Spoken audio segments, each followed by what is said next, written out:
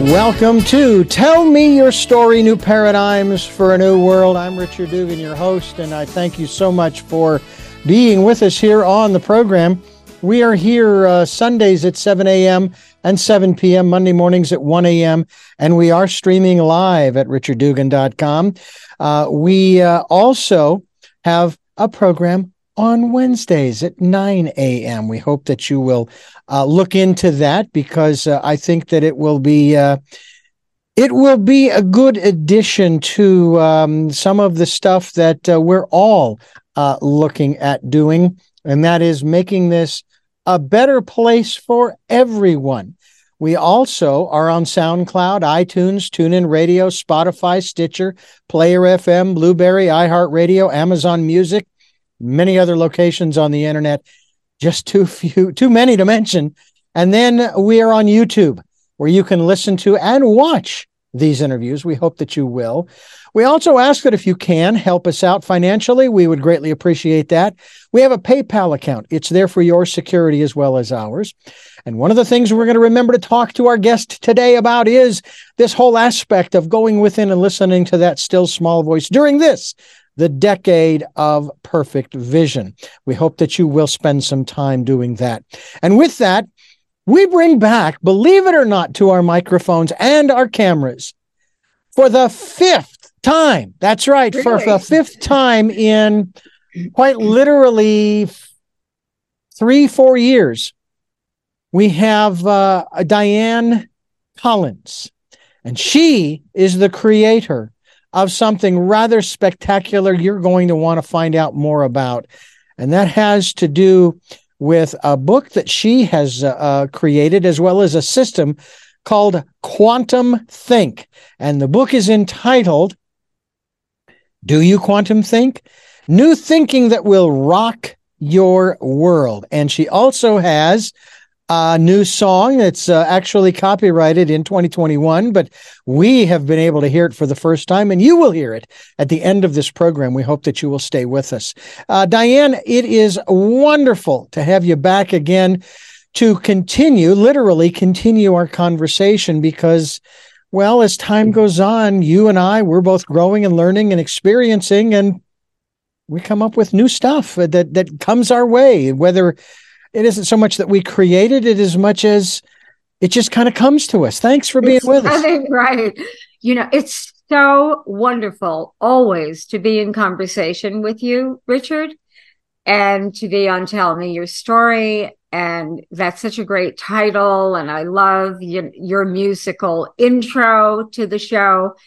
And, you know, it is very interesting what you're saying, because there's certain people who, as we all know, you can resonate with anyone just by power of intent. But I think there are some things that are almost a destinal connection. And I think you and I have that, a destiny where whenever we talk, it's so uplifting for me. And our intent, of course, is that it will be for all your listeners and viewers. Well, it's one of the things that we are going to touch on is a question that I think you started out in this whole area asking, and that is, what is the access to creating the results we truly want? We talk about that in the context of giving people choices and knowledge of those choices to help make their dreams come true. And the more choices that we can provide people with, the greater the opportunities are for them to make their heart's desire come true. Although I will ask you this in this context, because I know we touched upon this some time ago, sometimes we start asking for things that really are not in our best interest, but we want it anyway. And I think that's something, it's almost like, it's like that proverbial little kid, you know, who says, I want this. Like if you're in a toy store, I want this, I want this, I want this. You know, and we just keep asking and asking. And sometimes the universe will acquiesce and say, all right, if that's what you want, but bear in mind, there are what we might call unintended consequences. Talk to us a little bit about that aspect, and we'll get into the whole aspect of creating. But we kind of do that unconsciously, don't we? Many people have been doing that. I think that that is an intriguing question, to say the least, and an important one, because when you think about that, we have been born, you say, what my original question when I was born, what is the access that we have as human beings? I was going to say ordinary, but none of us are ordinary, but let's say an ordinary daily life. Being aspects of divine creator, source creator, however one wants to relate. Or just infinite intelligence, if you don't want to think of it as a specific entity. But obviously, we are part and parcel of an infinite intelligence that is mysterious and magnificent beyond what any of us can even fathom. And it continues. So you think, well, people look in the world and say, well, why are there so many bad things going on? Why do we have so much misery? Why is there suffering? And this really, I'm going to get to what you're asking about, because I think it's a great point to ask that question. That we've been born with the power of intent. And when you talk about choices, well, if we are at conscious awareness with our choices, and I think that really is the heart of the matter, Richard, because we have an aspect of ourselves, and this is where quantum, what's quantum thinking? That we have been born into a field effect of a way of thinking that is rather conceptual in nature, and a lot of the automaticity comes out. What you said about the child going in, I want this, I want that, I want that. So in that instance, or in many, we're all like big children, right? That we have a lot of that automaticity going on. Now, I say blame it on being brought up in a context for thinking that was the industrial age, the age of machines. It gave rise to the age of machines, the genius age. And now we're in the quantum age. So we have already evolved. Now what needs to evolve is the way we think and how we relate to our own consciousness, our own awareness, and our own system of thinking. Quantum think is a system of 21, what I call distinctions in new thinking, that are based in quantum principles. We can go into a little of them. And I know your audience is very familiar with a lot of the quantum principles. You talk about it a lot. And the merging of it, the re-merging of it with spiritual wisdom that is common to all great mastery traditions.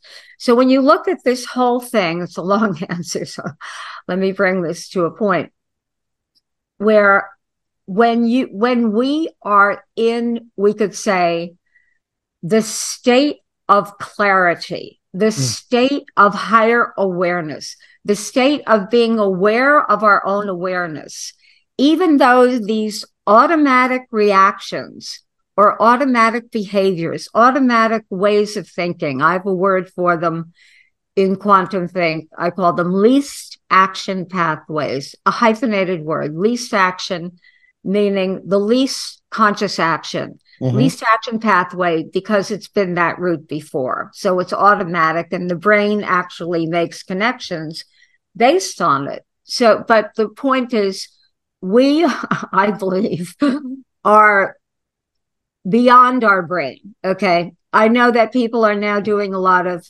work with the brain, which is great when you're, in an acute state of, well, I don't want to get on that tangent yet. Let me finish this point. So when you talk about choice, what I call the myth of choice is that we imagine we think freely and independently, but a lot of the time we don't.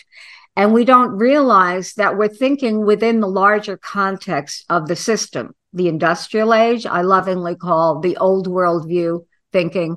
the quantum age, which is the more expansive, up-to-date, and more enlightened principles to be thinking and living from. So the greater our own awareness in the moment, the clearer the static of our own energy field, then we are at choice. If you're just in an automatic reaction to circumstances of life, whether it's reading the news, whether it's, choosing what to eat or whatever it is, you're not actually at choice. Now, the fact is, you could still say, I want that, I want that, I want that. I know my desire body is I like a lot of good things. Okay, let's put it that way. Mm-hmm. And I think we're here to enjoy. But this is the main point, is that how do we use that dynamic principle that we have been imbued with by virtue of human birth from divine spirit, the power of intent, which is the active dynamic of creation for human beings that we get to use. And I think the idea, and this is what my work is about, it's a mastery practice. The idea is to learn to use these faculties of mind, meaning consciousness as our individuated form of consciousness, to learn to actually tap into and use the faculties of mind in a way that makes us effective so that we can get what we want, not only for ourselves and our loved ones, our communities, but for the world at large. Does that make sense? It does indeed. It does indeed. And especially the aspect that you described of this sort of automatic or knee-jerk reaction, not action, but reaction. And that it's automatic. And again, it's going back a couple of centuries to a time in which that's just kind of the way it was. And I have to wonder too, in this regard, because I think that this is important to consider. There is a lot of the blame game that's going on around the world about the way things are today. And something tells me that based upon what you have just shared with us, there should not be the blame game going on. This is just the way that it has developed over the last 2 centuries. Short and simple. There's nobody's to blame. It's just the way that it is. And there was a different way of thinking prior to 2 centuries ago, and 4 and 6 and 8 and 10 and 20 and 30 and 40, however far back you want to go. So that process of, shall we call it, thought transformation, again, in the context of your, quantum think, that process has been evolving over the millennia, over humankind's existence. And that's all that's happening now, is that we're evolving to the next level. This is not a blame game, right? Absolutely. I'm writing a new short book. Hopefully it'll be out before the end of the year. And to make it, everyone said, can you write a shorter book? Okay. But anyway, and I said, this blame and shame. But when you think about it, and this is the difference between, you're saying 2 centuries, so we're talking about what's also known as scientific materialism. Mm-hmm. It's like this science evolved where, let's say, we came out of an agrarian culture as a humanity, and we, started to innovate with all kinds of new technologies and machinery, right? And what would make life easier and bring us into what we call the industrial age. So what happened, though, I think, is we got oriented around the physical dimension of life. So even though in the background we were spiritual, we understood the sense of the sacred, maybe we understood energy. I don't think so much of that, to tell you the truth. And we forgot that that physical material aspect of life is only one of many, a multi-dimensional reality. So what is that? How did that affect the way we think? Well, let's take the very first distinction in quantum think, which is called holistic and holographic. Now, everyone loves to go around saying, we are one. The world is one. And yet, because of that physical reality dimension that we've been oriented around, really focused in it, otherwise black, white, red, purple, whatever, all these differences, material differences, and not being in the awareness of the actual unity of all of us, of all of nature, of all of life, of all of the greater cosmos, which now the Webb telescope is showing images of billions, millions and billions of stars and millions of galaxies that, again, unfathomable. So when you bring it back, and here we are on Earth, so we're living in a concept, a mental construct of oneness. And yet what we need to be able to do to go beyond the blame and shame and the very distressing divisiveness that is persisting in our culture right now, to be able to go beyond it is to actually be an experience of the oneness. And part of it can come from just understanding. Now, I heard one of you and your guest talking the other day, and we've all heard a lot of people talking about, I had a spiritual awakening, whether it was a very good guest you had, Marty, I forget what key. Anyway, I enjoyed it. But the point is that people have something happen to them, like distress. I call it crisis awakening, where what if we could use our intent for conscious awakening, then we wouldn't have to have the crisis awakening. But the point is, throughout the ages, from the beginning of whatever is, the memory of humankind, where the people who had reached these higher states of consciousness we call masters or self-realized beings, that they have all admonished us, wake up. Wake up. What are we waking up from? That mechanical conceptual consciousness. And so you can have a spiritual, and I was thinking when I was listening to that show with you and Marty, I thought, well, it's pretty interesting. People always say, well, I had a spiritual awakening and it changed my life. I took a whole new direction. Well, if we know that what is a spiritual awakening? If we know that spiritual connection to self with a capital S, to all that is, to the unbounded, all-encompassing, infinite intelligence and awareness of which we get to be, right, each of us a focal point of. If you already know, and I'm very logical as well as metaphysical, if you already know that that's what it is, well, then shouldn't we be teaching our children? Shouldn't we be learning at a young age to awaken that spiritual connection within ourselves and to be able to relate to it in every aspect of life? And then what would that make possible in life? There wouldn't be, what would happen is the blame and shame. Once you are in that experience of that spiritual awakening, you are in that experience of oneness, so I'm sure you've had it too.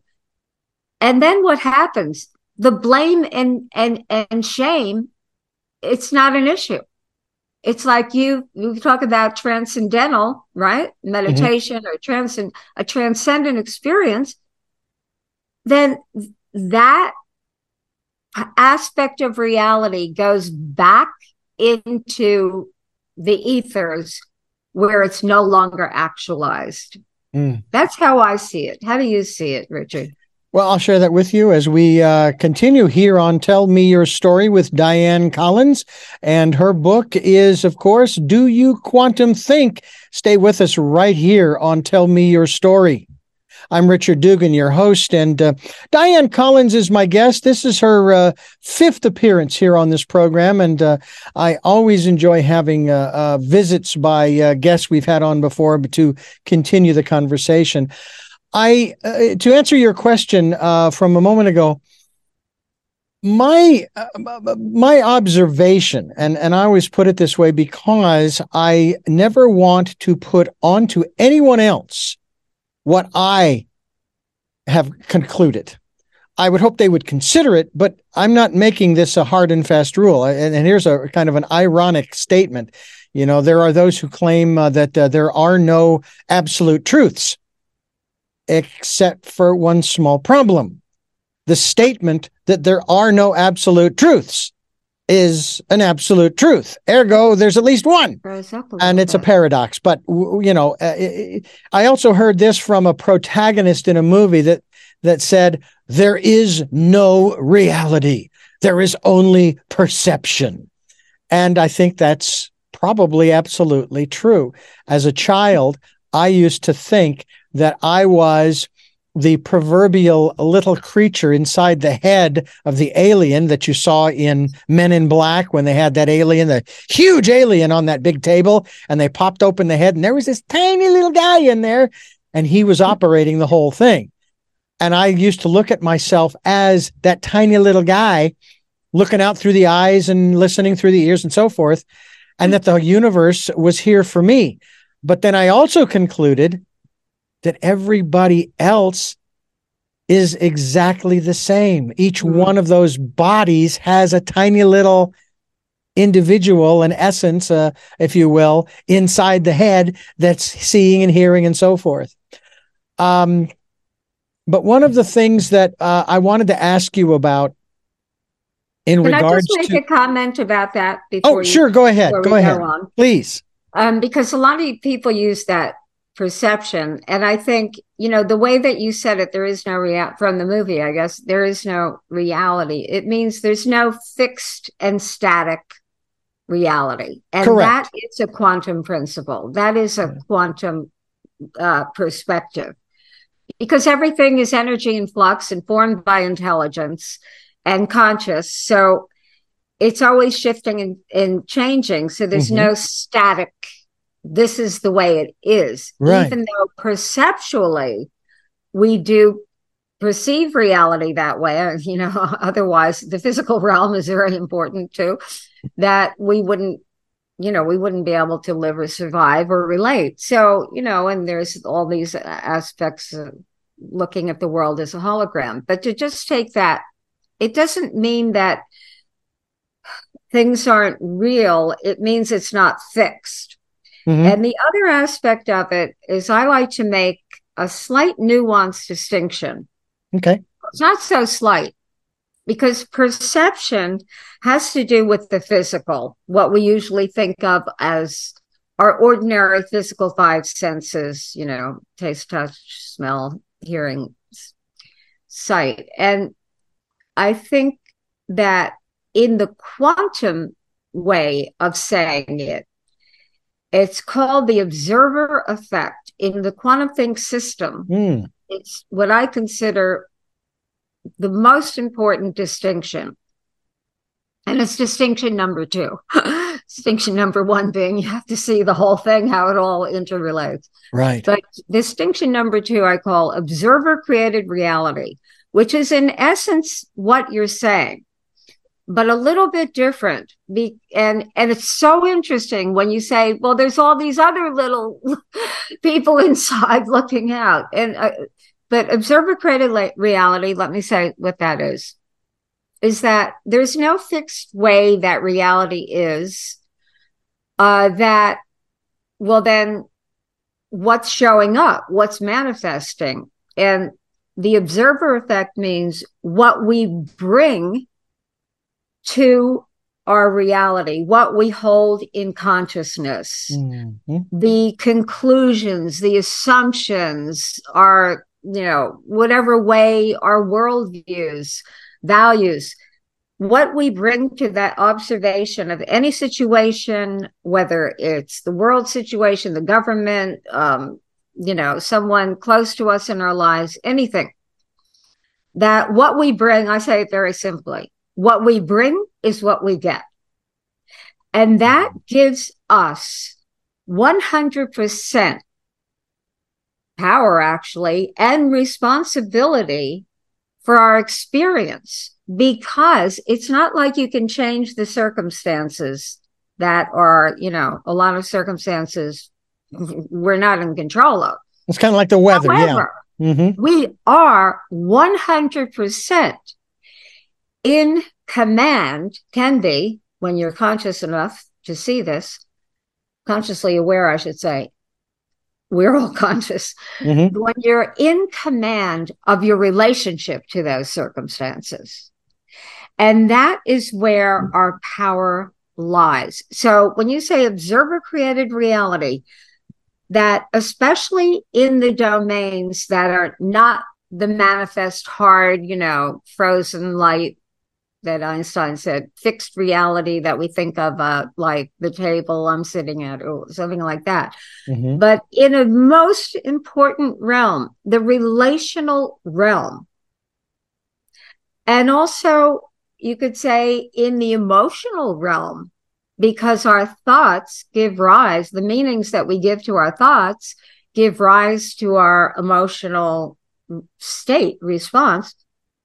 And if you're not having a good experience, what this observer created reality means is we can actually shift it. How do we do that?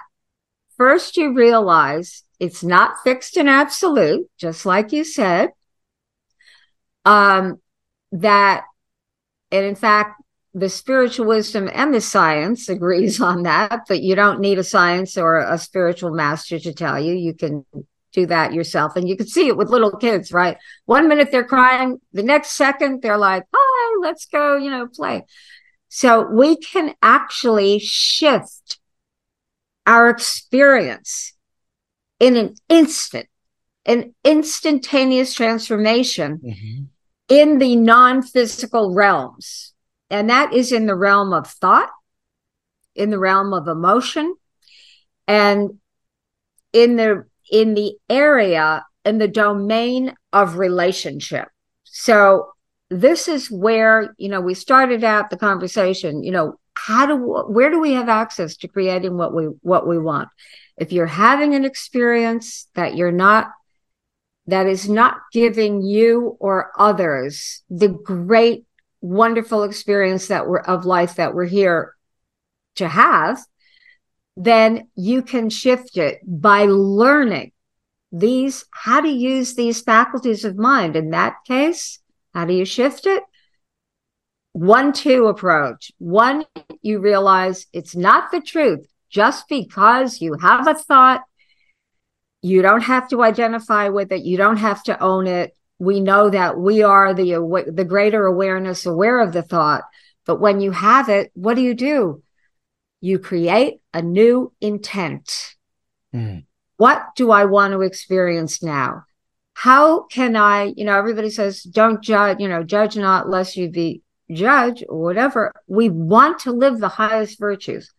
This is our access to doing it. You realize you're still going to have those judgments, but you don't have to remain with it. We're talking with Dianne Collins, and we're talking about some very fascinating things, and I want to dive into another area as we continue here with Dianne Collins, DianneCollins.com, and Do You QuantumThink, the title of the book, here on Tell Me Your Story. I'm Richard Dugan, your host, and Dianne, I want to ask you to I don't know if this is going off on a sidebar or if this is related, but it came to me in terms of waking up, and the phrase that we are wanting to awaken to a higher consciousness. Can you help us? Because I have to say, I'm just in my own ego and personality, I'm really annoyed by the conversations over the word woke. I don't know even what the hell that means. Okay. But from your perspective, help us to not only define from your perspective the difference between being woke as a pejorative term by some people versus awakening to this 21st century form of thinking. Well, this is a most important topic. And I started laughing, Richard, because my family was over the other day. I was hosting a birthday party for my brother and my sister. As soon as you bring up, well, our family is split politically. Mm-hmm. I like to call myself the transcendent party because the parties really don't matter. And see, that's part of the automaticity where that we need to awaken from. But to get to this word woke, and I've looked into it, I like to research, and I realize that it has become an aberration, I think, of the origination of it. Woke, I think, was, if I've researched correctly, was originally for the purpose of just being awake to, in particular, I think, African, the Black race, not being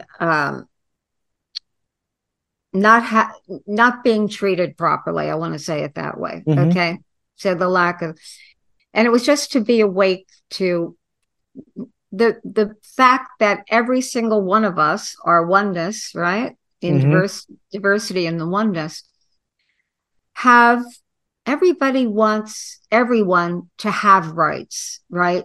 Of dignity, to be dignified, to be treated properly. And again, mm-hmm. this is where but what happened is, I feel it got distorted, like we're in a Frankenstein version of it, right? Where it's like a monster in our society now. Mm-hmm. It's not because we don't want everyone to be respected and to be treated with dignity that every human being deserves. It has nothing to do with that. And it transcends race, creed, whatever, gender. But that this wokeness became like a tribal, I don't know how else, I don't even like that word, but I'll use it here. Like being identified with, going back to what you were saying about, it's the blame and shame, like mm-hmm. every little thing, you say a word and somebody's going to be offended. And if you understood the nature of the observer effect, right? Or mm-hmm. you call it perception. I know what you mean, but I wanted mm-hmm. to take it to another dimension of it. Sure. The observer effect, what you bring is what you get. Do we have to take offense at every single thing? I mean, the comedians, our culture is being, it's being attacked by, when I say our culture, our creative arts, okay? People want to rewrite the books. They don't want, you can't say this, rewrite the song, Baby, It's Cold Outside. I think we talked about that on we did, shows. And it's everything. You can't laugh at yourself. You can't say certain words. We're not allowed to use these universities who are coming out with these lists of words that you can't use because it might offend something or someone. Now, to me, this is a Frankenstein monster. Yeah.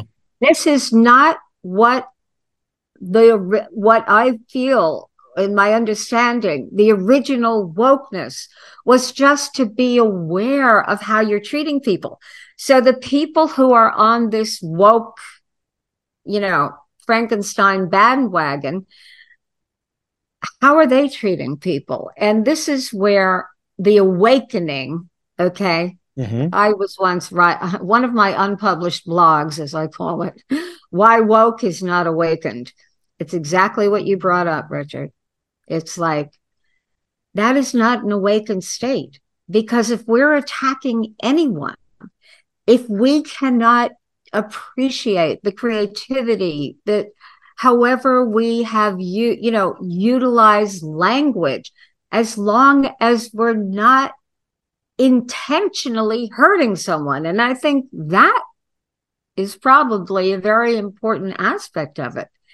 Is it intentional when we say the word woman, or I forget some of the others, the word, it's so ridiculous. But are we trying to hurt someone? Yeah. Or do we have to say, birthing person instead of the word woman? All these things, to me, they don't make sense. And I think that this is a way of what I would call a crisis awakening that's going on in our world on Earth right now. Because we are in a time of what has been called the Great Shift. We are, I look through many lenses, astrology being one of them. We are in the time of the age of Aquarius, a time when the brotherhood, sisterhood of humanity comes together in unity with awareness, serving humanity. That's the symbol, the water bearer. And water represents consciousness. So it's that, and we each bring, it's another aspect of Aquarius, the symbology of it in astrology. It's the higher mind. It's the higher consciousness. And it's also the uniqueness, the genius that is unique within each one of us. So how I say it, it's paradoxical, but it's for the time for each of us to bring our unique individuality, the God-given gifts, talents, traits, proclivities that we've been born with, and bring them together to the community of humanity. Mm. Now, for that to happen, we cannot be lost in this aberrant wokeness. Mm-hmm. How do you see it? Yeah, there is a certain element of, as you've described it accurately, I believe, there's a certain element of victimhood in quote unquote wokeness, but not so much on the person who is woke, but on the person who is maybe listening to, like I say, a comedian who someone's listening to this comedian who says this, that, and the other thing. I mean, I went back. I mean, I love going on YouTube and because I like, my wife likes watching a lot of these dramas and so forth before we go to sleep. Well, I then put my earbud in my ear and I go to YouTube and I listen to the comedians. Some of the current ones. Yeah, some of the current ones. But I've even gone back to some of the comedians going back to the 80s. Like even Eddie Murphy and the movies that he came out. And I'm listening to some of this stuff going, wow, he'd never get away with that today. But that was the era in which we were at that time. Exactly. So what's wrong with it? There's nothing wrong with it. Yeah. It's so funny because I heard you saying about you and your wife.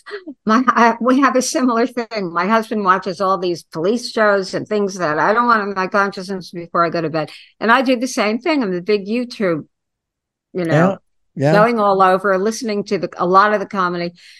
And I'm working on developing a TV comedy series. So I'm very aware of what you're talking about. And I go back and listen, Seinfeld, one of the most successful comedy series of all time, right? Mm-hmm. Classic. still on. And people say, oh, these producers I was working with, they go, oh, that could never be, produced today. And I think that's a sad situation. Yeah, it And really is. It right? really is. Yeah. Well, and there are a lot of programs like that. We're talking with Dianne Collins. Her book is Do You QuantumThink? DianneCollins.com, which of course we will be linked to, as with the other previous interviews we have had with Dianne here on Tell Me Your Story. I'm Richard Dugan, your host, and it is always a wonderful time of a conversation with Dianne when we have her on the program. One of the other elements that I think is something we want to talk about now, and that is you have actually written a song. And of course, I can relate. I don't know how. I mean, this particular piece of music is 9 minutes long as far as the recording is concerned. I've got the lyrics in front of me, and it's called We're in a New World. Now, I would think, by the way, I love also known as QT Diva. That's just as cute as ever can be. But REM. I have to have an artist name, right? I like it. I like it. But REM really did say it best prior to this piece that you put together, and that is, it's the end of the world as we know it, and the reality. Forgive me for putting it in this context, but the reality is every moment is the end of the world as we know it, because we can't go back. And I myself, I can't go back. It's been a year since my eldest sister passed away. It's not even been a month since my father has passed away. I can't go back. That world where I grew up as a child, it's gone. That world doesn't exist anymore. It's gone. I can't go back. And even 10 minutes ago, 5 minutes ago, half a second ago, I can't go back. And you talk about how we are in a new world. The lyrics along these lines here, we're in a new world. You've got to think in a new way. You've got to think in sync or get driven to drink. Do it for yourself. Do it for us. Take a quantum leap in consciousness to a fully dimensional reality and the more accurate view of knowledge at the edge today. You've got to expand. Your thinking is bland. It should be banned. Women, children, or men. You're not in command. You think free, but between you and me, your think is shaped by the 17th century, which is what we talked about at the front end of this program. Exactly. And there is some now, I begin to truly understand more when I've had guests on, when I say, hey, we have choices and knowledge of those choices. And they say, no, not really. Because we haven't awakened to the reality that our thoughts are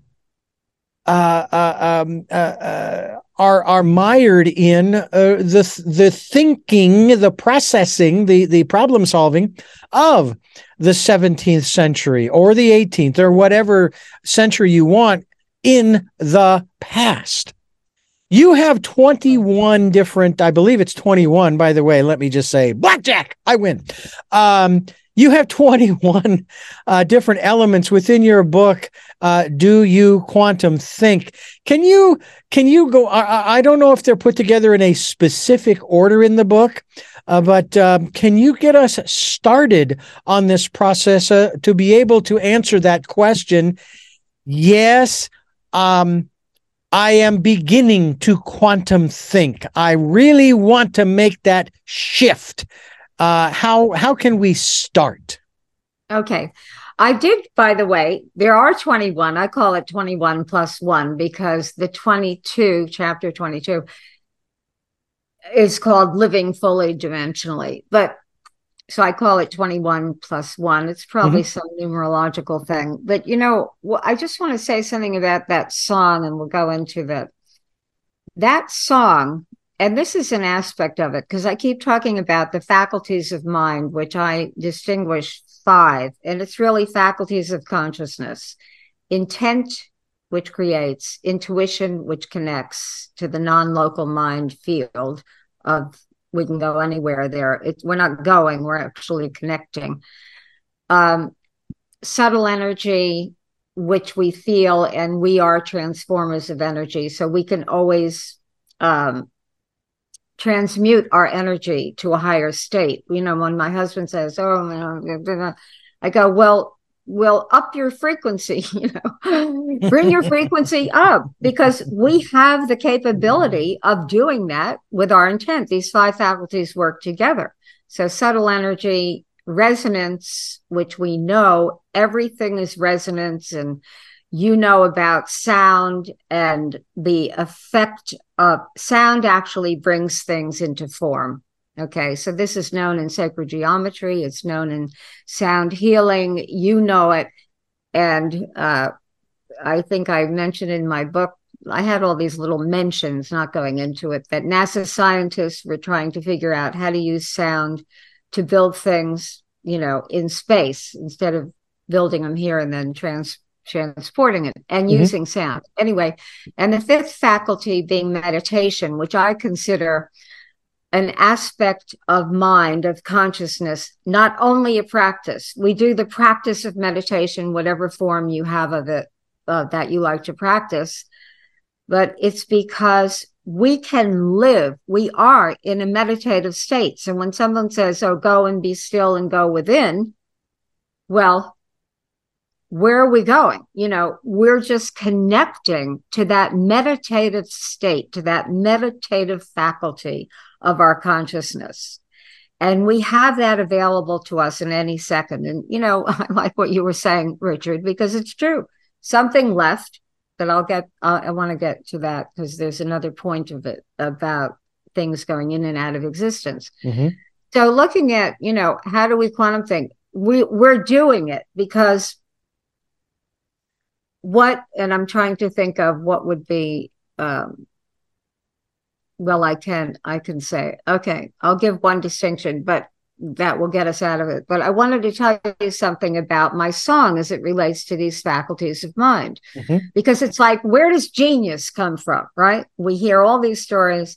I was listening to Ray Kurzweil the other day in a program that Al and I attend every year, Abundance 360. It's mind-blowing about all the new technologies, and we learn a lot there.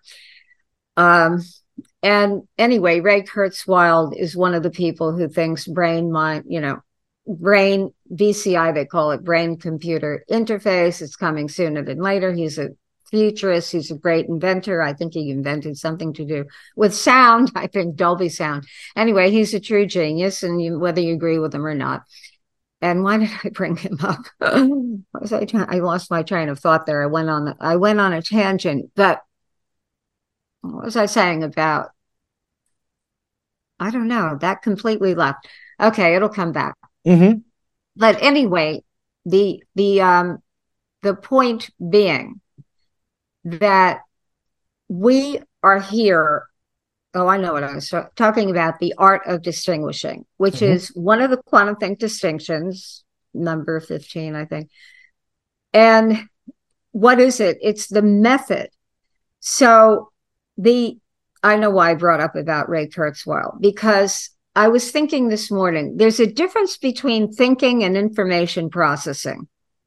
So when they talk about artificial intelligence, and now it's AGI, artificial generative or general intelligence, where they say, well, are the computers getting smarter and smarter and smarter and smarter, right? And are they going to overtake us? There are all the movies on it, and people are actually talking about it now, and that's the fear, and this is going on. It's a part of a conversation. If you're tuning into that aspect of society, I expect you have been tuned into it a little bit. And what I thought of this morning is that there's maybe the machine, like the brain, okay, the machine meaning the computer, which is, becoming amazing even before quantum computing. Okay, just in classical computing, they say, is that we have all the information available to us. We're already connected to it because we're always with this. Okay. Yep. And so that's outside the body, whether you want it inside. I don't like the idea of it. But if you make a distinction, and this is the art of distinguishing, how do you learn anything? Is you bring it into your awareness. This is a quantum think distinction. The art of distinguishing, a new worldview of learning. You bring something into your awareness in the present moment, right now, in such a way that it alters your relationship to it. It transforms your experience. So when we talk about something and you hear about something, it could be something you already knew about, but you're experiencing it in a new way. This is how we learn. And that's because we learn through experience, right? You can talk about pasta, see pictures of it, talk about all the different recipes for it, but until you taste it, it's not in your experiential knowing. So this is the art of distinguishing, is that you can give yourself experiences of awareness. It's not only tangible, things like pasta, experiences of awareness that transform our state. And that's what quantum thinking is. So when you're reading or listening to the distinctions, I have a video program, an audio program. I have an audio book, which is how I got into the studio to do my song. But when and this is not just quantum thinking, but quantum thinking is distinguishing a new way of learning, because if the computers have all the information, they are already ahead of us in terms of information processing. I'm sure many people have heard of Chat GPT is the latest craze. It's the fastest growing app in history, Chat GPT, where you can be in a conversation with an artificial intelligence, like bringing it, I say, from just companies using artificial intelligence to the ordinary person using artificial intelligence. It's considered now to be the biggest game changer since the internet became a household thing. Wow. So it's something that we should know about. But when you look at what's the difference, is the computer going to take us over as human beings? No. Why? Because it's processing information. It can process, you ask ChatGPT a question, it comes up in like a nanosecond, like a whole thing. Whatever you ask it about. I guess you haven't tried it yet, but you should. No, I have not. It's called OpenAI. I forget the rest. It might be anyway. Anyone does a search on OpenAI, ChatGPT, and it's free right now, or they have a free version, and you can use it, and it's just astounding. And people are using it in business. People are scared of it in schools because kids are using it to write their essays, and of course that is not good. So you're not right. I mean, it's a big thing. But my point being, to make a distinction between thinking as a creative act, as a connection to divine source, as thinking, creating from nothing, whereas all the artificial intelligence is actually creating from something. It's creating from data that is already there, and it may come up with new variations on the theme. And that's why I feel it's not going to have the heart, soul. They're trying to say that there'll be sentient, the combination of robotics and artificial intelligence, and that's the future, and it's going to change our whole society, which I'm sure that it will in the outer world. But what I want everyone to know is that within us, as aspects of divine consciousness, that if we commit ourselves, have an intent to be the masterful beings that I believe, I don't want to say it's a belief, I know we are here, especially in this era, in this time of this great shift of, as REM and other people and the Hopis have said, the end of, right? It's the end of the world as we know it, right? As we know it, the Mayans that people are familiar with, but a lot of the indigenous cultures, the end of the world as we know it, because we are evolving. And so what we need to know is that, and Ray Kurzweil, who's, top of the, chain on this topic about artificial intelligence, he says, it's not that it takes you over.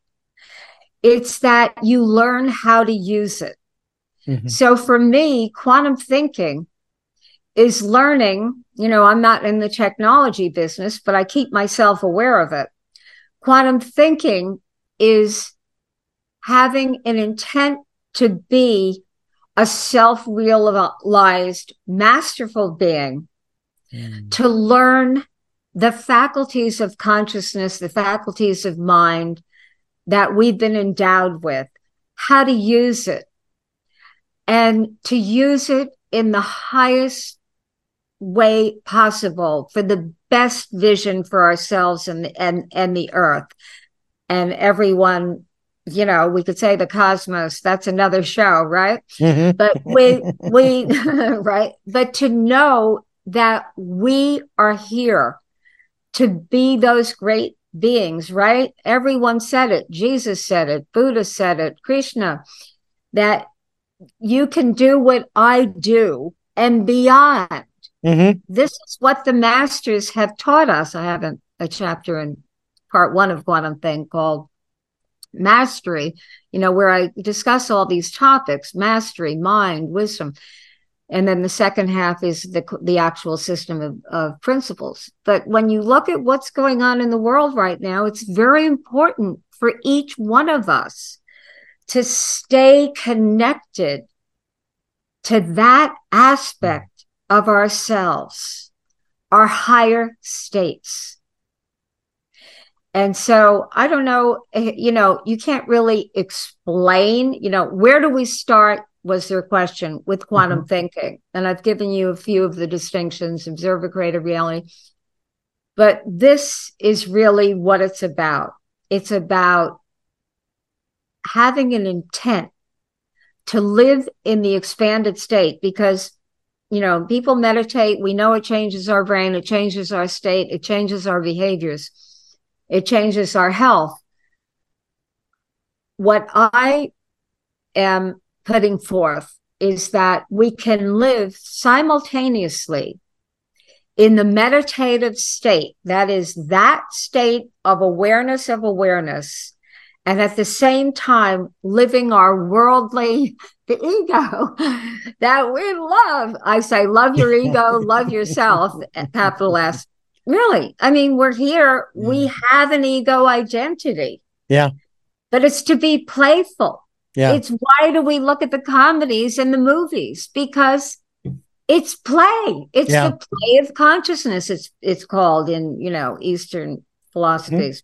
Yeah. And that's it. So it's like, what if you could live, which you can, I'm saying, in a meditative state, and at the same time be enjoying fully, richly, all the different aspects of the identity that you came here to develop in your SOU soul purpose in this incarnation. Extraordinary. Absolutely extraordinary. Dianne Collins is my guest. I'm Richard Dugan. This is Tell Me Your Story. I am so happy that Dianne Collins has joined us here on the program. DianneCollins.com is the website. Do you quantum think? I hope so, that you've learned something here on the program, and get a copy, if you will, through Barnes & Noble. Go through her website as well and pick up a copy. There are a lot of other things that she is doing as well. And you mentioned earlier that you're working on another smaller book. It made me immediately think of, I believe his name was Marshall McLuhan.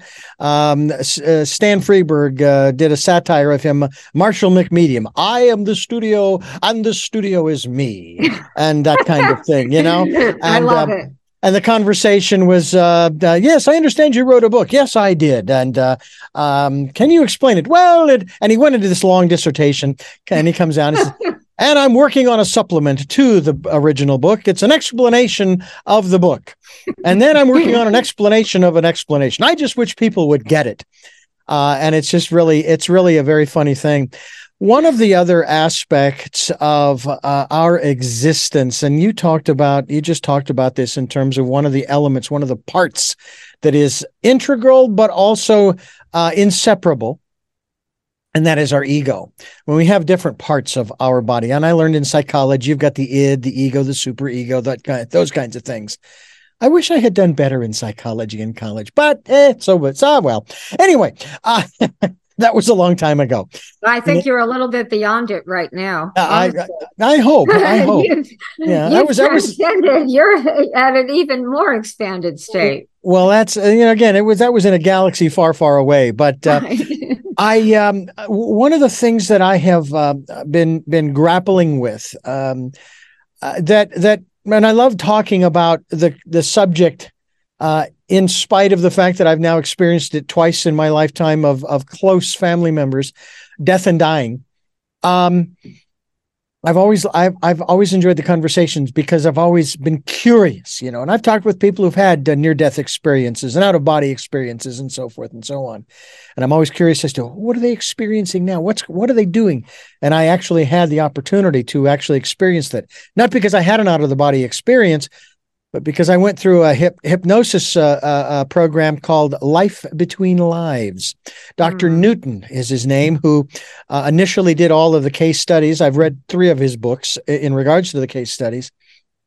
And the therapist, the practitioner here in Santa Barbara, took me back to my previous life before this one, and to that death, which actually was quite pleasant. I mean, it was not traumatic, and then to the experience after I left that body and so forth. And it was really fascinating. And then, of course, coming into this existence. But I think about what we take with us. And we've been talking about consciousness. We've been talking about waking up, being awake, not woke, but awake. Okay. And in spite of a few periods of time of sadness and sorrow and great tears, for the most part, I can say, well, my father was here in this body over here in Phoenix. Now he's everywhere. And I talk to him a lot now. I really do. It's not so much expecting an answer. It's more just kind of saying, hey, this is this, and that is that, and that there's the other. And I remember putting this query out about how sometimes when we ask questions, sometimes the answers come, but sometimes the answer is in the question. And then there was a third option that just kind of came to me in the middle of an interview when we were talking, and it was, do you understand how irrelevant that question is? There's nothing wrong with the question. It's just, it's irrelevant to the grand scheme of things or the big picture. And one of the elements that we talk about on this program, Dianne, is, of course, we're looking for those new ways of living because the old ways don't work. Just look around us. It's obvious, and it's time to move forward. And Einstein, I believe it was Einstein who said, you cannot solve or deal with the challenges of today with the consciousness that created them. You've got to raise your consciousness. So when it comes to this aspect of leaving the body, that little creature that decides, pop the head open, leave, and away you go. We are immortal, or at least that little thing there that resides. is immortal, and that the body of my sister and my father were mortal, and they were returned to ashes, ashes to ashes and dust to dust. And it isn't just one philosophy, but all these philosophies that say that, and even science has verified, that everything is energy, even the ashes and the dust. It's all energy. That's like you mentioned earlier about the table, Yeah, it may seem solid. That may be the perception, but the reality is it's energy. And energy, it has been said, cannot be destroyed. It can only be transformed. Does that apply to thinking? And you made, I think, a real great distinction that I hadn't thought of before between processing of information and thinking, because processing of information isn't thinking. Exactly. Okay, there was a lot in there. I know. I'm going to talk about, this. I want to say something about, the transition. People often talk about death that way, right? Oh, he made his transition. And it's like, there are these questions that I've had. I'm sure people have, what's the difference between the soul and the spirit and obviously the body? But right, the body is like our personal spacesuit for each incarnation. But I always think of it as the soul is sort of like a messenger of the divine that evolves, that is like a higher state. I call it the esoteric dimension, that soul evolution. And the spirit comes from the identity that incarnates. So I think, well, how is this mediumship going on, right? How are we talking? By the way, I do talk to my dad, who's made his transition, and a few other people too. They come through. You can actually, if you wanted to, it's not weird, but you can actually connect to anyone. But Yep, absolutely. And I do get actual responses. One time, a friend of my husband's who had passed on, and I didn't really know him. I met him once. We were sitting down for dinner at a restaurant, and all of a sudden he had all these messages for Alan. It came through me. If you're, feel safe to let it through you. But I've had mentors. One of my great mentor on the other side, every time I talk about, so getting back to the distinction, spirit, soul, body, that the spirit, you're always in touch with that spirit. And you're right? The energy never dies, it gets transformed. But let's just think of the identity. What is this mediumship? And I think it's that when the body is shed, that the spirit doesn't die either. Okay, so let's say if you go into a past life regression, and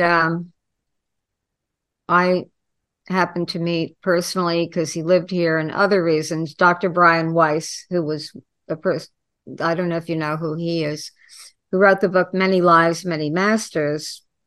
And he was a psychiatrist in Miami Beach, the head of psychiatry there in a hospital. And he was an old worldview, strict materialist scientist. This happened to him years ago, and he was regressing one of his patients. And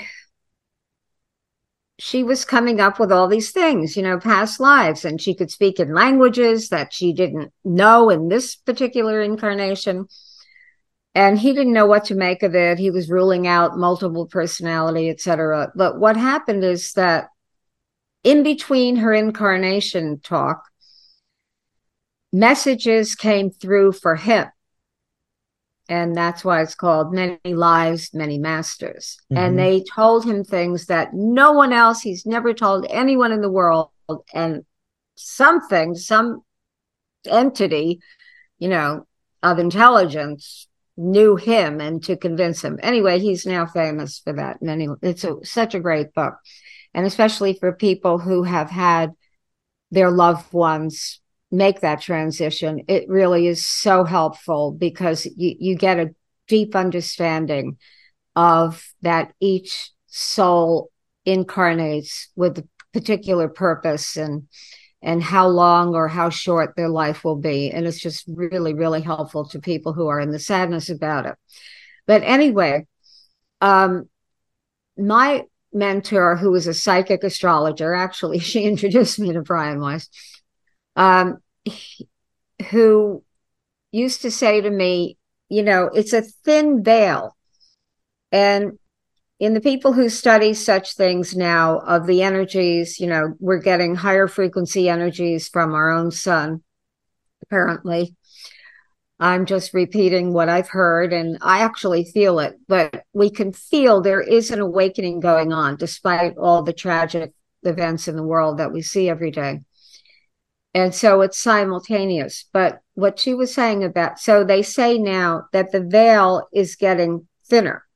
And that's why it's easier for us now to actually connect with those who have left the body. And I think that's a good thing. And I think that, you're asking, I think we're given these experiences so that we can, you have the wisdom, Richard, to be able to inquire into this whole phenomenon of death, which some people, that's their profession in life here, but to be able to have it be a more conscious conversation so that people aren't afraid of it. And so that people understand. And again, that there is multidimensionality.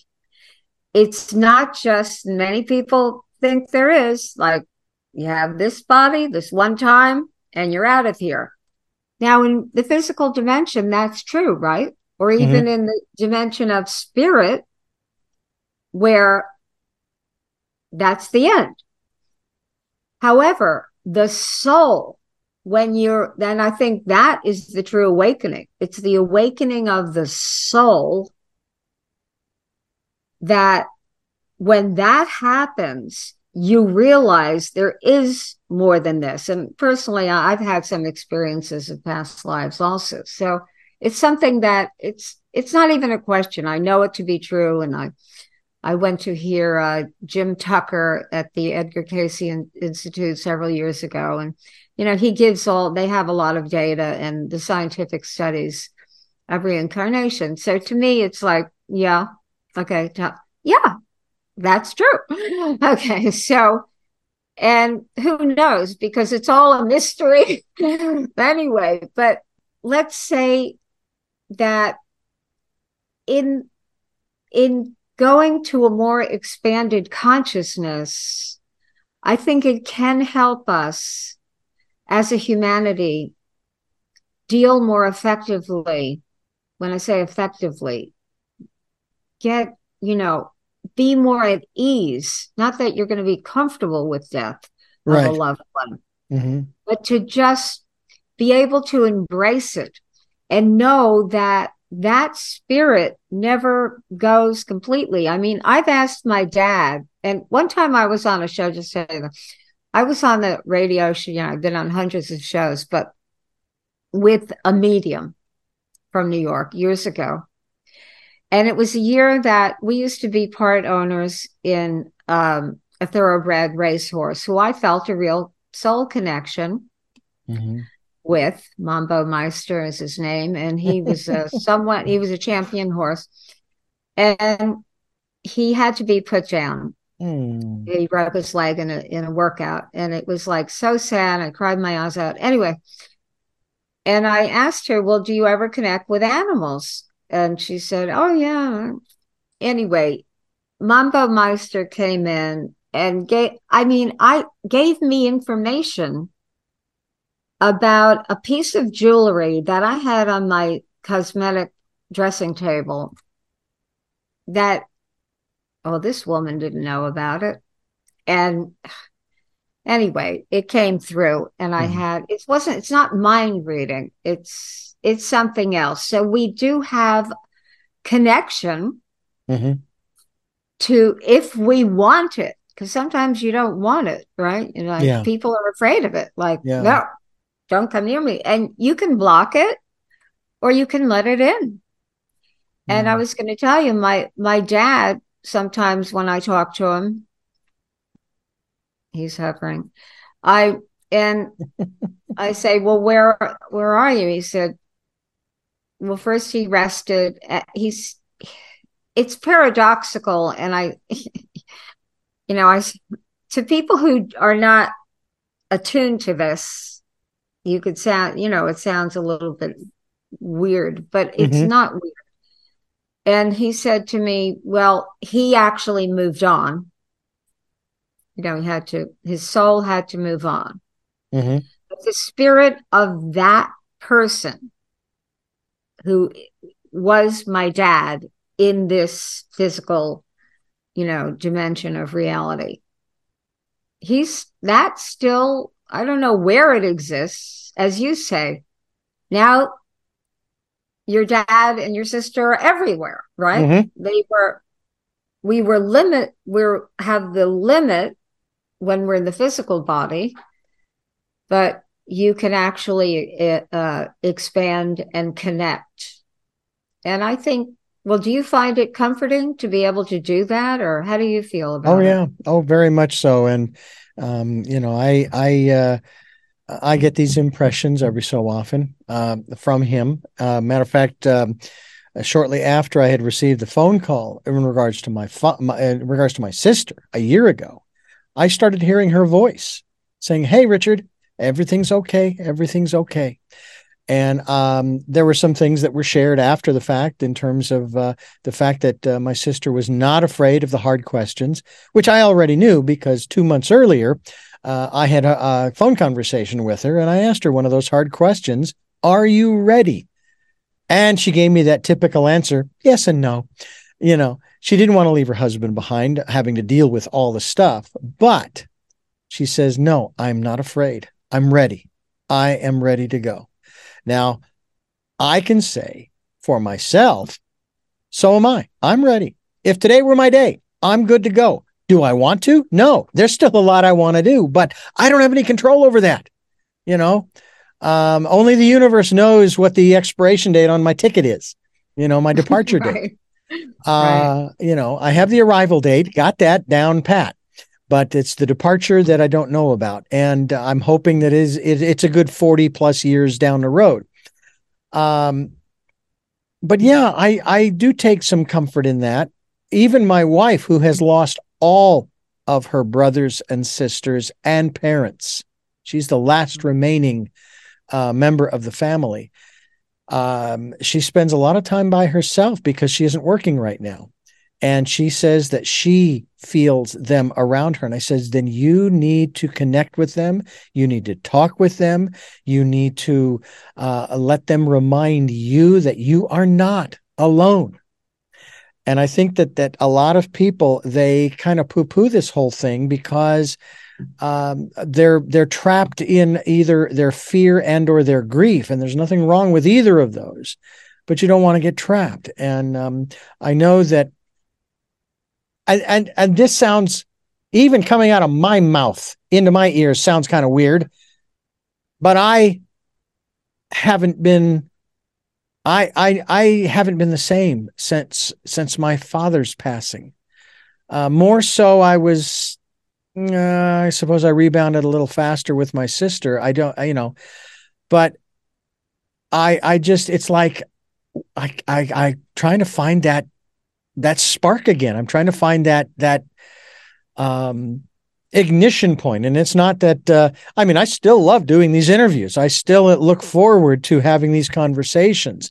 Matter of fact, when I left for work this morning and I get here and I set everything up and I look at my calendar going, okay, I should have an 8:30 interview.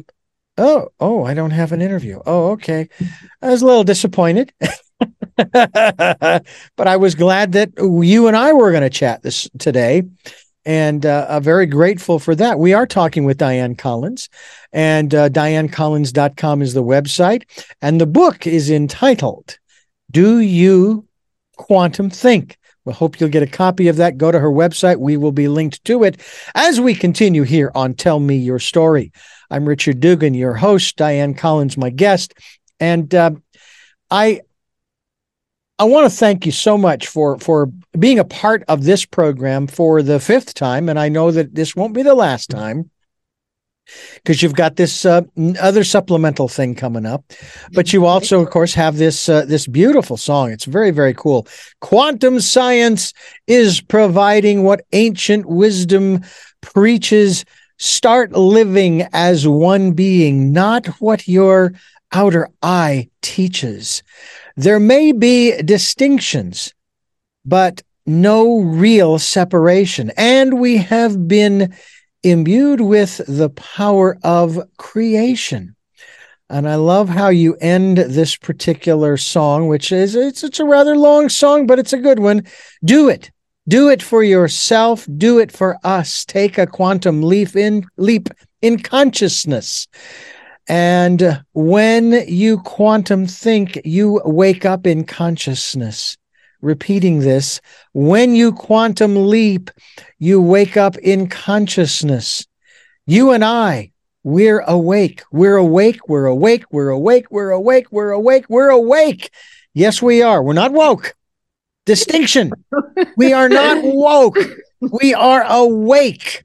And we continue to wake more as we begin these processes, whether it's using the 21 plus 1 techniques and steps that Dianne has elucidated in her book, Do You QuantumThink, or whatever you choose to use. I have to say, Dianne, that one of my favorite books, which is my metaphysical primer, Autobiography of a Yogi, it's got some great stories in there that elucidate much of what you talk about in your book. And so we encourage people to get a copy of your book as well. And I thank you so much for being a part of what we're doing here. Oh, it is such a joy, such a pleasure. The time flies, right? Can I just say something to you before we go? I don't know how much time we have. Plenty. Okay, about you and your dad. And thank you so much. I'm so grateful to be here in these conversations with you. I think that consider, and I like that word too. And, we have so much in common. The Autobiography of a Yogi, that shifted my life when I was, I don't know, young. Okay. Luckily, I read it at a young age. But anyway, Yogananda, in case anyone wants to know. So I think maybe consider allowing yourself the grieving process. That when you say you haven't been yourself, when you lose someone who you're close to, who you love, who was, gave you life in a sense, there's grieving. And I never realized until an uncle I was very close to, I didn't realize that there was a distinction between sadness and grieving.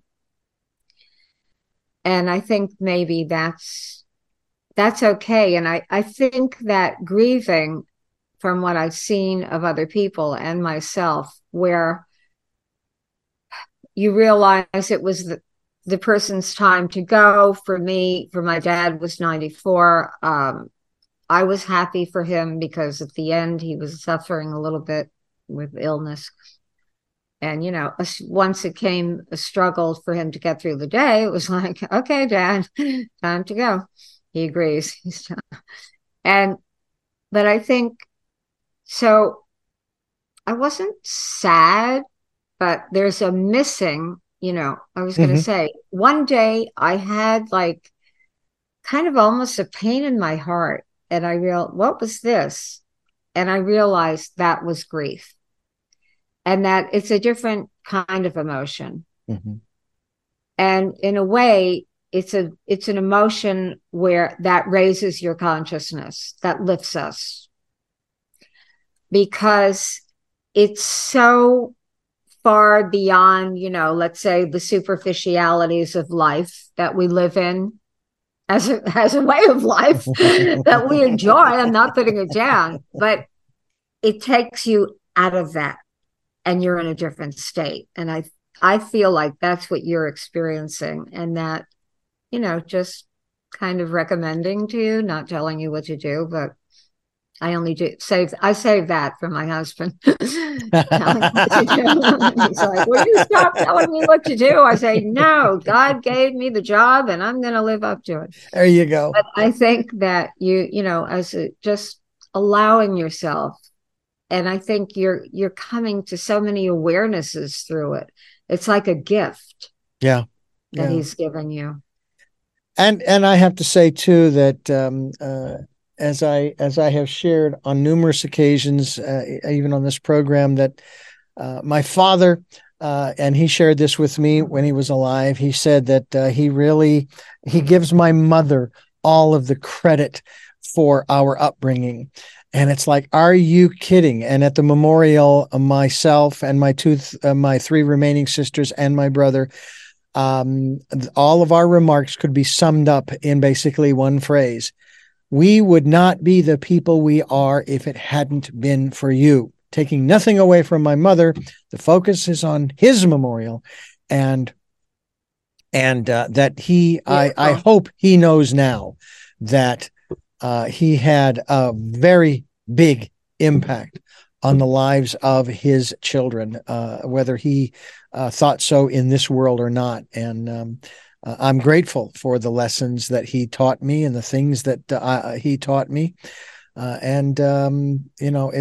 It's been a beautiful life, and it's not over, at least not yet for me.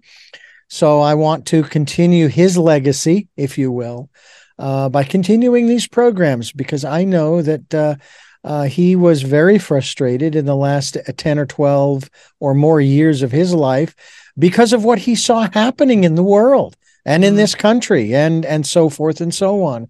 And I used to say that my dad passed at 91. I'm 60. I'll be 63 in June. And I would say to people, I said, my dad is 70 or 80 or 85 or whatever. He's been around 30 years longer than me. And I'm frustrated. So I can only imagine how frustrating my dad must be over the way things are, So, but we never got into those conversations about things because we both knew that what was the point, misery loves company. No, we're not gonna go there. We're going to focus on all the good stuff. And that's really what we want to do. And I think that's what, that's why your show is terrific, because this is what we're focused on. I think I like to say we stay in the cosmic perspective, which is that more expansive, wow, this is a time of transition. Yeah. And to get very technical about it from a quantum point of view, where it's, which is the worldview assumptions shaping your thinking, the scientific materialism or the quantum age. And of course, quantum think is we proactively shape our thinking according to the more expanded, up-to-date, more accurate view of reality brought to us by science and spirituality. But the point being is that the institutions, the societal structures of society and the institutions that we're living in now, that we see coming under scrutiny and looking all the different faultiness with it, and kind of seem to be crumbling. Yeah.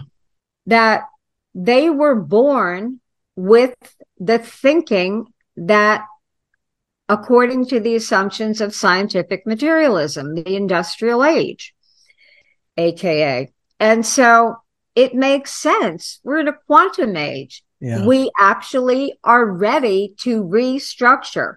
And this is also an astrological thing from the past since 2008. Won't go into the astrology, but okay, Pluto and Capricorn, which just changed into Aquarius a few days ago for the next 20 years, but I won't go into it, but I'll mention it for anyone who likes astrology, that which more people are because of the age of Aquarius. There's a bigger interest in it now, but everything esoteric, everything spiritual. But when you look at it and you say restructuring, it doesn't mean throwing out the established status quo. Restructuring means you look at keep what's working, and this goes as a collective, societal, and also filters back to us as individuals. What in your life, when you look at it, and this is quantum thinking, is living consciously with awareness, being aware of what I call the energies of the time, referred to as. And these are the energies of the time. So you think, okay, restructuring. And we saw all the systems and structures, especially corporations, governments. That's what Capricorn rules since 2008.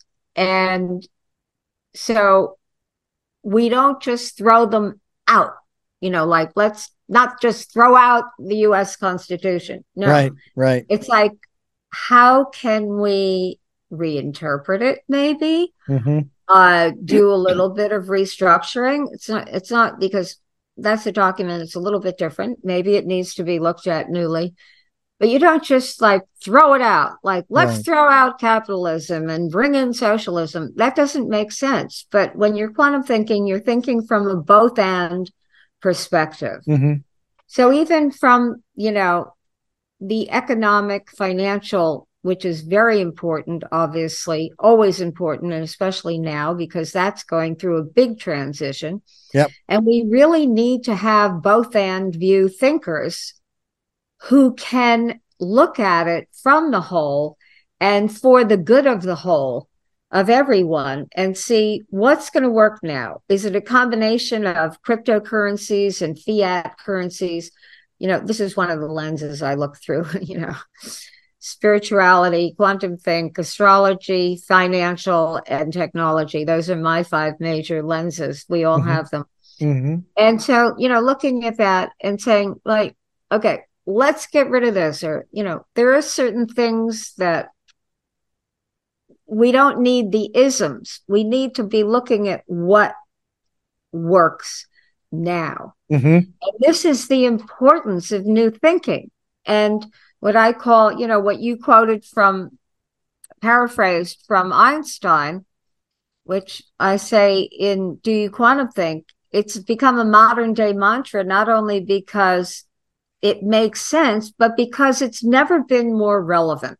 Yes. Because the thing that we need to restructure, since it shapes everything else manifest that we live in, is our thinking. So if you can restructure your thinking, expand your awareness, go beyond the automatic, least action pathways of the culture of your individuality, whatever it is, you don't have to give up everything. That's not the point. It's a both and.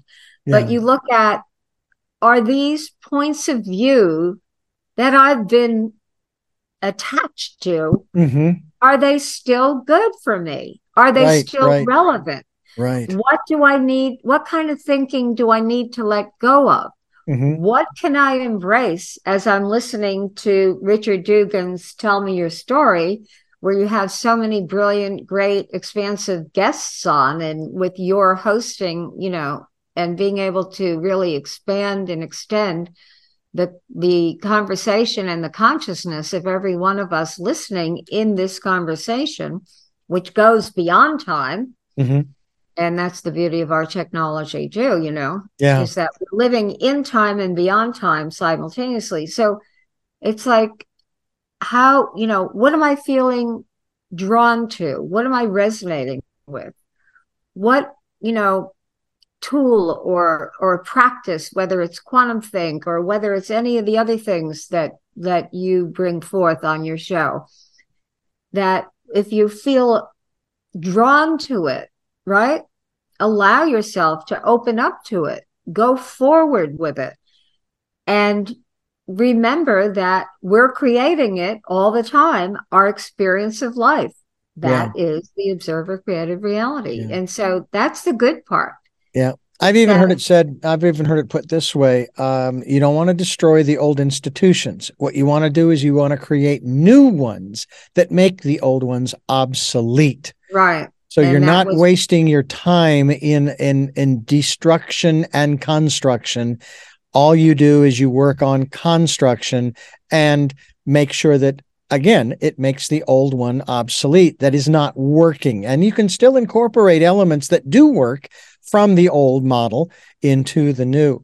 We're talking with Dianne Collins here on Tell Me Your Story. I'm Richard Dugan, your host, and I thank you so much for being with us. Dianne, I have those three questions that I've asked you 4 other times, but we're in our 15th year, so we've kind of changed the questions up just a little bit. Oh, okay. All right. But before I ask you those questions, I need to thank you for listening to and watching Tell Me Your Story. New paradigms for a new world where we're giving you choices and knowledge of those choices to help make your dreams come true. Sundays at 7 a.m. and 7 p.m. Monday mornings at 1 a.m. Wednesdays at 9 a.m. That is our special edition of Tell Me Your Story. We stream live at those times at richarddugan.com, and we're podcasting on SoundCloud, iTunes, TuneIn Radio, Spotify, Stitcher, Player FM, Blueberry, iHeartRadio, Amazon Music, and many other locations on the internet. We are also on YouTube, where you can watch these interviews. I hope that you will select being notified so that every time I put up a new interview, you know that, there's another conversation. Let's go check that one out. I'm not so much concerned with the numbers. Hey, they're nice. I mean, we're at almost 94,000 listens after starting our podcasting in January of 2018. But YouTube, I think we're at 103 subscribers, and that's fine, because I know that there are a whole bunch. It's like 95% of the views on my YouTube channel are from non-subscribers. Only 5% are from my YouTube subscribers. That's fine. I have no problem with that whatsoever. So I thank you for listening and watching Tell Me Your Story online. We also ask that if you can support the work that we're doing financially, we have a PayPal account. It is there for your security as well as ours. And all you have to do when you go to PayPal is type in my email address, richard@richarddugan.com. That is to whom you will be sending that support. And we thank you for those who have helped and for those who will help. And also spend some time going within, listening to that still small voice, and just spending some time in that quiet, calm, peaceful place. Hey, our guest, Dianne Collins, mentioned meditation as one of those 5 pillars that she looks at, or lenses that she looks through, if you will. So we hope that you will do that. With all of that being said, we now go to those 3 questions. The first one is still the same, and it is, who is Dianne Collins? Oh, no, really? Okay.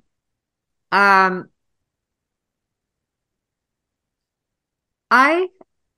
have now this cute way of saying it. A girl with a new point of view. And really, that's it. I mean, I don't really need to say anything about it. I'm also a person who understands that we're each here for a unique purpose. And when you can distinguish that purpose, which again is in one of the distinctions in the quantum think system, is called the whole of movement of purpose. Mm-hmm. Exactly for that purpose, to help you distinguish your purpose, because it's not just one thing, but it gets expressed in many ways throughout your lifetime when you're thinking from the whole of your life rather than increments. Well, I used to be that profession and now I'm this. I changed a lot. I had a lot of different experiences in terms of who I am. And before I got that distinction, Oh, it's all connected. I used to think, is there something wrong with me? I keep changing my mind. I was in corporate management. I was this. I was a photographer.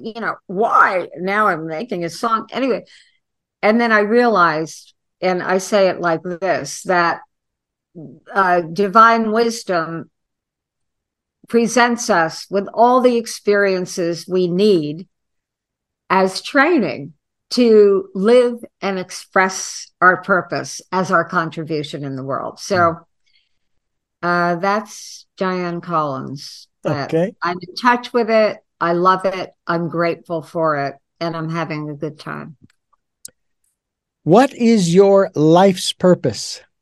Oh, and speaking of purpose, is my life's purpose is just this: to be a catalyst for people to be able to have a joyful experience of life through connecting to what it takes to live in the state of full self-realization. I'm not a guru. I would never pretend to be one. I am just saying, I know I'm there. I've been called by some readers a bridge. So I'm here. My purpose is to teach the world and to quantum think, to create. I like to think of it as, if I put it in the worldly sense, I'm here to create a quantum thinking world. And finally, what was your best day?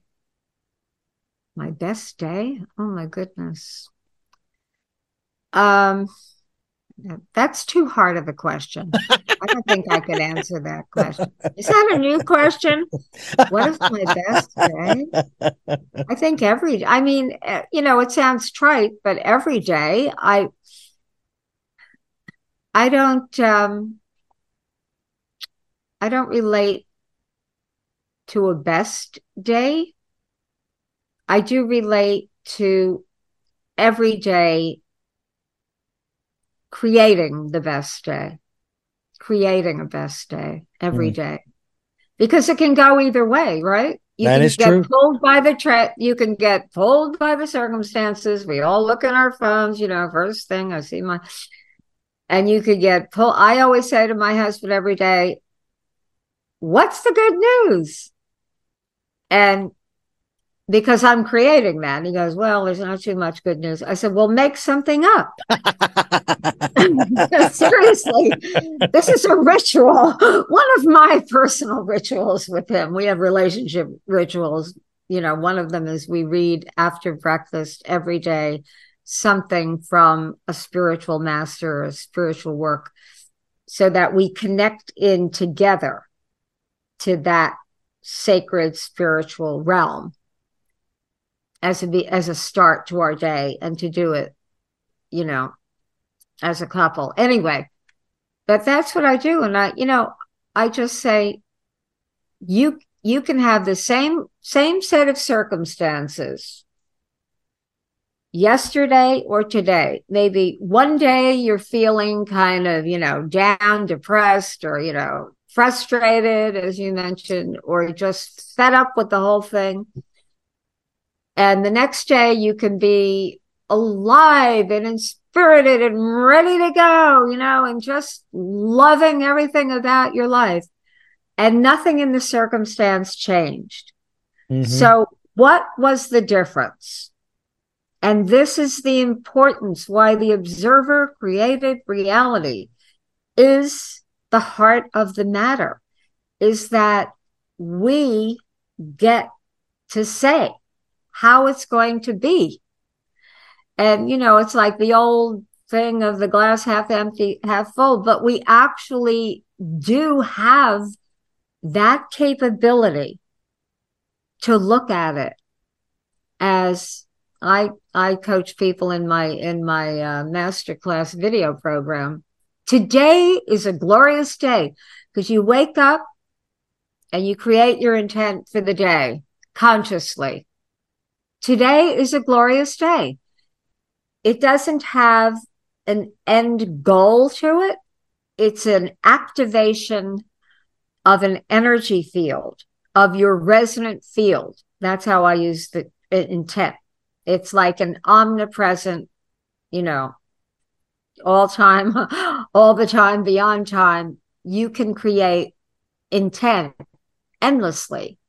And because of the way that the nature of reality works, where we actually create a resonant field and we attract that which is in sympathetic resonance with our field, and that's what happens, right?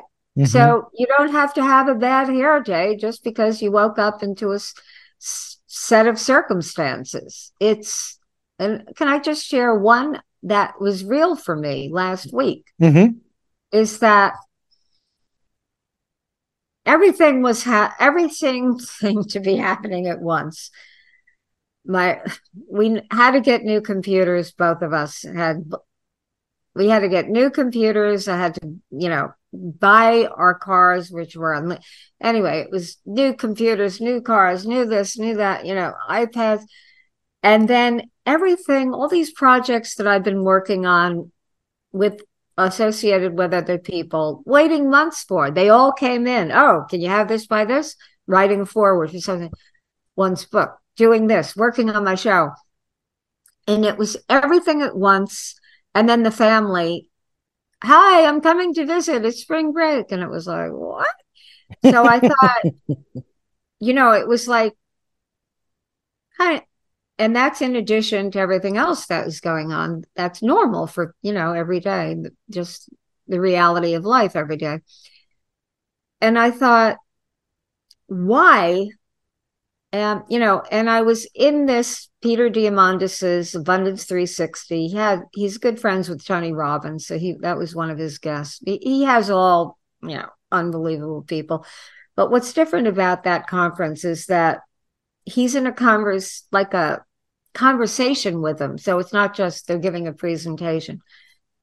And and you get to see all the different things that they're doing. And I thought, okay, Miss Quantum Thinker here, instead of being in a state of overwhelm, how about creating an intent, which another way of saying intent is creating a new context that you're choosing to live from.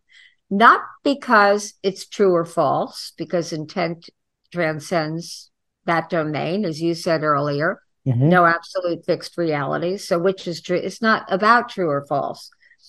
It's about what context for today am I going to live from? So this was in some part, you could do it without circumstances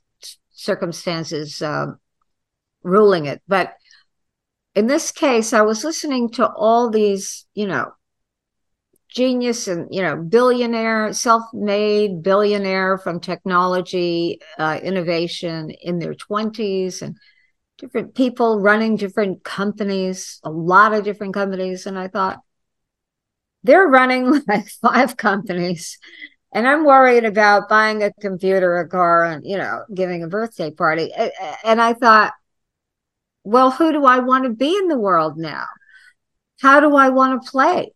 And why am I relating to myself and giving myself an experience of overwhelm just from having, a few different activities, a lot of different activities in this case. Oh, and I had a cold on top of it. That didn't help. But, I still had to do it. So that was my shift I shifted the context. I created a new intent. And that's for the rest of my life. That's a transformation that I made consciously for the rest of my life by saying to myself, you know what? This is your life. This is your life. Mm. It's not going to be like all the projects are going to be finished tomorrow and you're going to go outside and lie on the beach. We happen to live on the beach in Miami, so I could do that.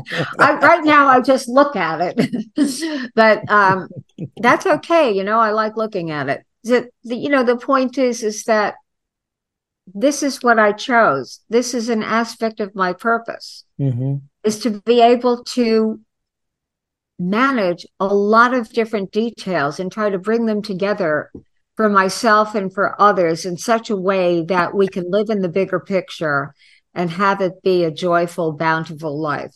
And that was just an instantaneous shift in consciousness that I had to awaken myself to.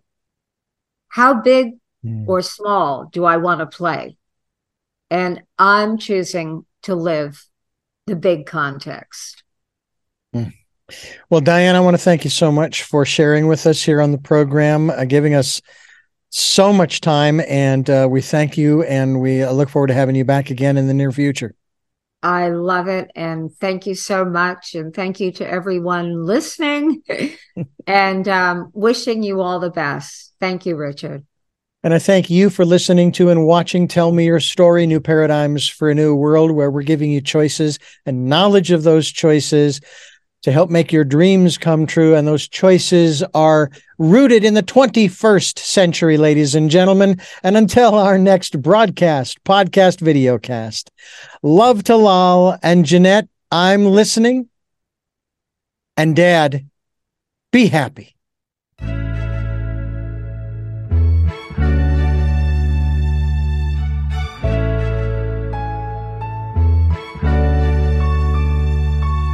We're in a new world. You've got to think in a new way. You've got to think in sync or get driven to drink. Do it for yourself. Do it for us. Take a quantum leap in consciousness to a fully dimensional reality, the more accurate view of knowledge at the edge today.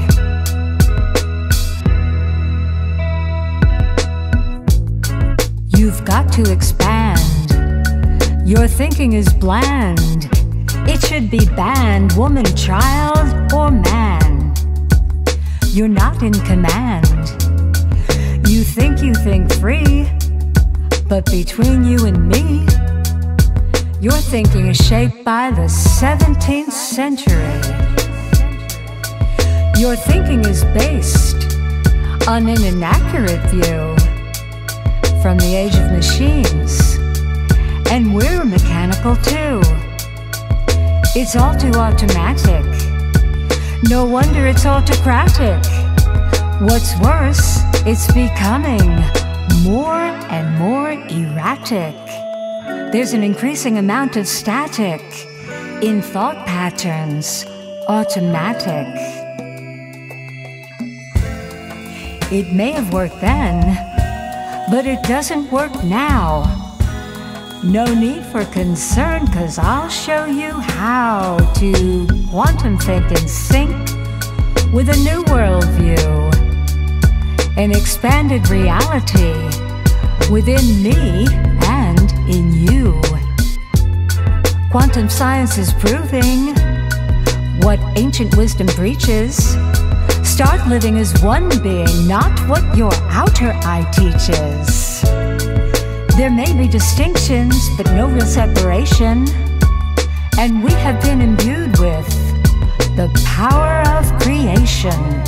The most powerful force is the light of your awareness. Divine light revealed in all is justifiable fairness.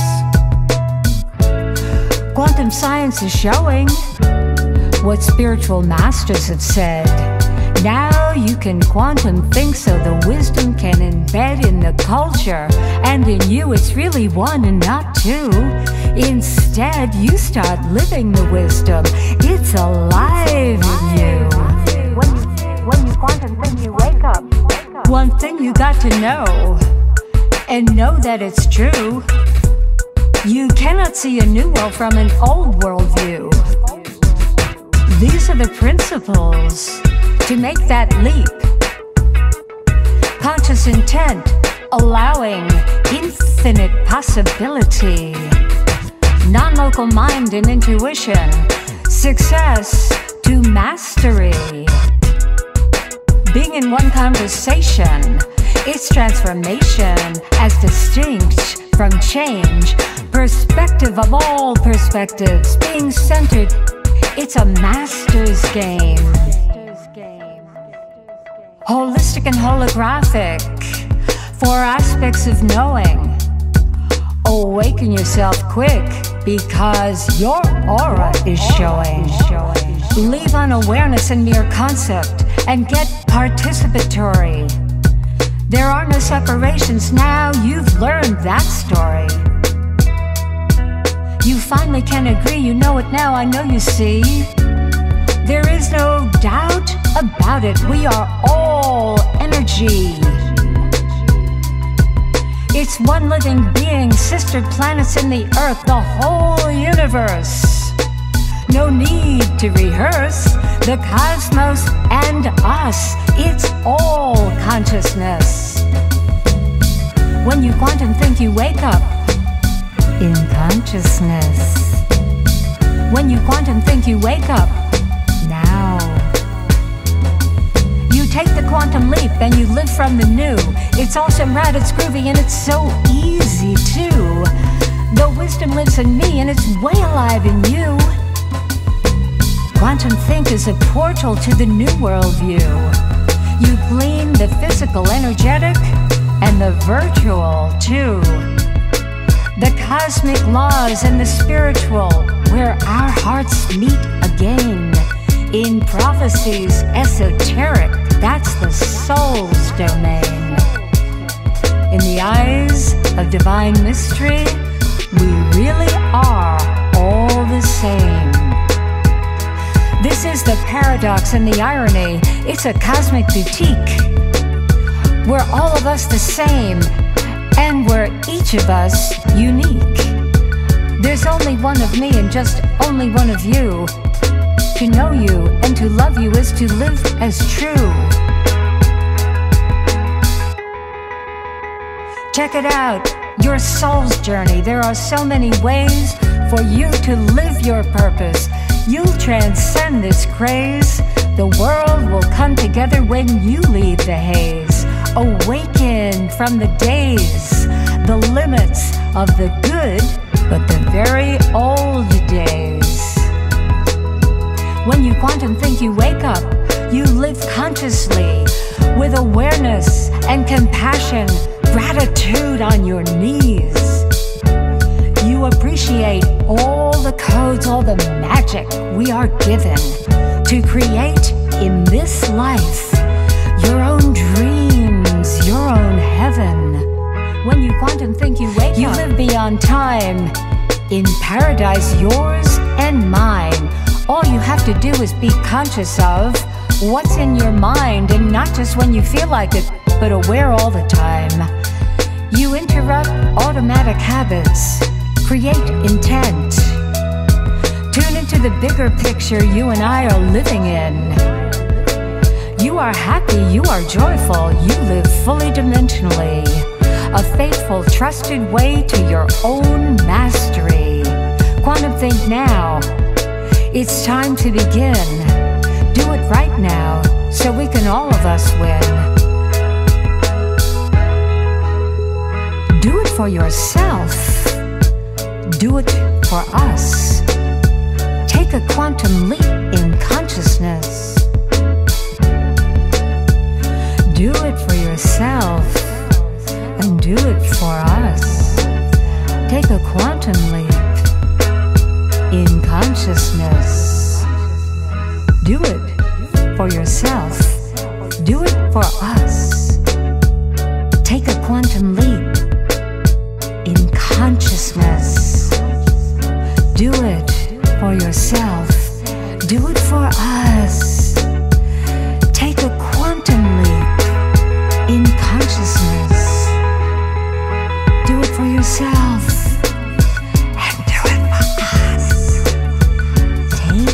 Quantum leap in consciousness. Do it for yourself. Do it for us. When you quantum think, you wake up in consciousness. When you quantum think, you wake up